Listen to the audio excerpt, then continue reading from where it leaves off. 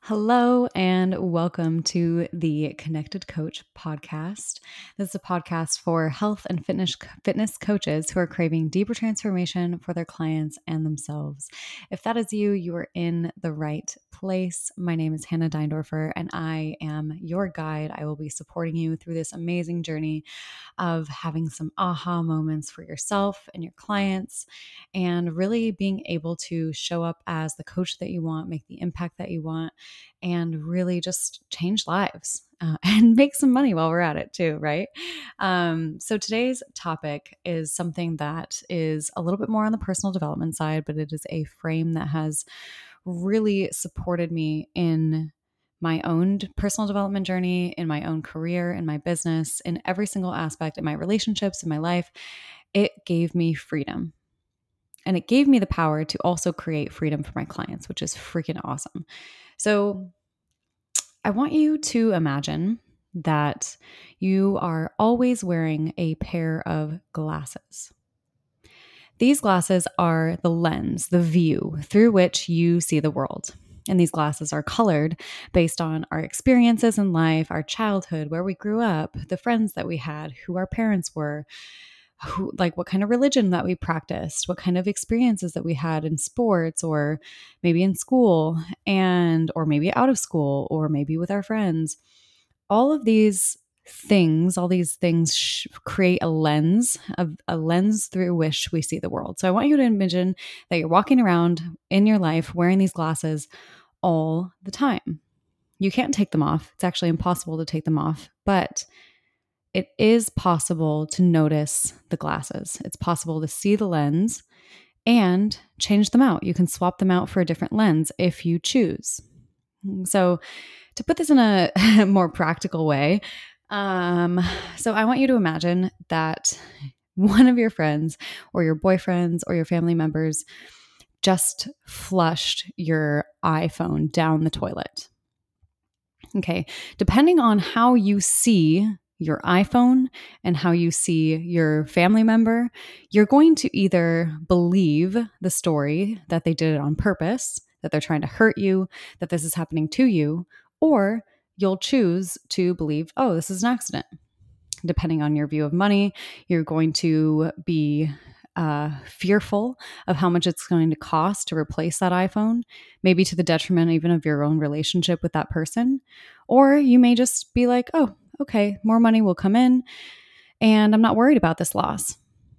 There may be no upset at all, which is crazy to think, right? So all of that depends. How your reaction depends on the lens that you are wearing at that particular moment in time. So, I want to talk through some common lenses, some common stories that come up in business and are just a part of the human experience. The four main stories that you will experience at some point in your life are these: one, I don't belong or I don't fit in. Think back on a time in your life, maybe when you were younger, where you had a friend group that you didn't fit into, or you felt really left out on a project in school, or maybe you were the youngest child, or the middle child, or the oldest child, and you felt left out with your siblings. Everyone has this moment, this experience where they decide that they do not belong. Okay. Number two, I'm not enough, or I'm not good enough. Everyone also has this experience of some moment when they were growing up where they fell short of expectations, or someone told them this isn't good enough, or made them feel that way. Everyone has this story too. I am not enough. Number three, there's something wrong here, or there's something wrong with me. This can happen. This is probably the earliest one that usually happens. And it can happen from something as simple as mom and dad take the toy away, or they punish you for doing something, or you walk into a scenario where you can feel there's tension.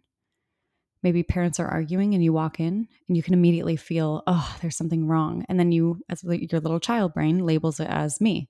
There's something wrong with me because I'm here, so it must be me. This comes up a lot in families that have divorce. You label that there's something wrong with you, that your parents couldn't stay together. And the fourth main story that runs our life is that I am alone. Usually this one we don't really get until either we go off to college or maybe go to high school. Or for me personally, my I'm alone moment came when I was about 13 years old and my dad was diagnosed with bipolar disorder. And my mom and brother and sister went to go live with my grandma. And in that moment, I said to myself, I am alone. I got to take care of my dad, got to be the leader for my family, and I am alone. And there's nothing wrong with these stories. I'm just saying, like, everyone has these experiences. And our responsibility as we grow up is to just notice how they're manifesting and playing out in our life. Our brain is this wonderful, imaginative creation that runs on confirmation bias. And so when we create these stories, our brain then will look around our life for evidence to prove that these stories are correct. So when these stories show up in our business, they could look a lot like imposter syndrome. I'm not enough. It's that story coming up, right? Or there's something wrong with me. Again, imposter syndrome coming up. Or I don't belong here. There's comparison in that. Comparison is one that plays out in these stories. And then not being able to charge for your services or ask for money or sell. There's worthiness issues or I'm not enough that comes up in that too. So these stories run our life only if we are unconscious to them. As soon as we see these stories happening, we have a moment of choice. This is the amazing part about our awesome brains. While they are running these scripts to save our life, we can also do this amazing thing called metacognition, which means we get to zoom out and look at the thoughts that we are having and choose. We have choice. We have separation and time and space between the reaction and an automatic response. So I'm going to circle back to that story of someone flushing your iPad down the toilet. It happens. And then if you notice the reaction, notice how you want to react, and notice that it's just happening automatically, whatever your reaction is. You can see it. You can see your thoughts. You can see your emotion. You can see the feeling in your body. Then you have a choice moving forward on how you want to respond to that. And that is power, pure power. And I think a lot of people talk about having like control of your emotions. I don't think that's really it. I think the goal is not to have control over your emotions or control over your thoughts. The goal is to create space. The goal is to be aware of your thoughts and your emotions, to build space in, and then to make a choice from a place of power instead of a place of reaction. So the reason why we keep these stories around is just one last little bit on stories. The reason why we keep these stories around is because they all have a benefit to us. Everything in our mind, all of our emotions and our thoughts come from a positive intention. So even these thoughts and these stories that feel really icky, they come from a really positive and loving place originally.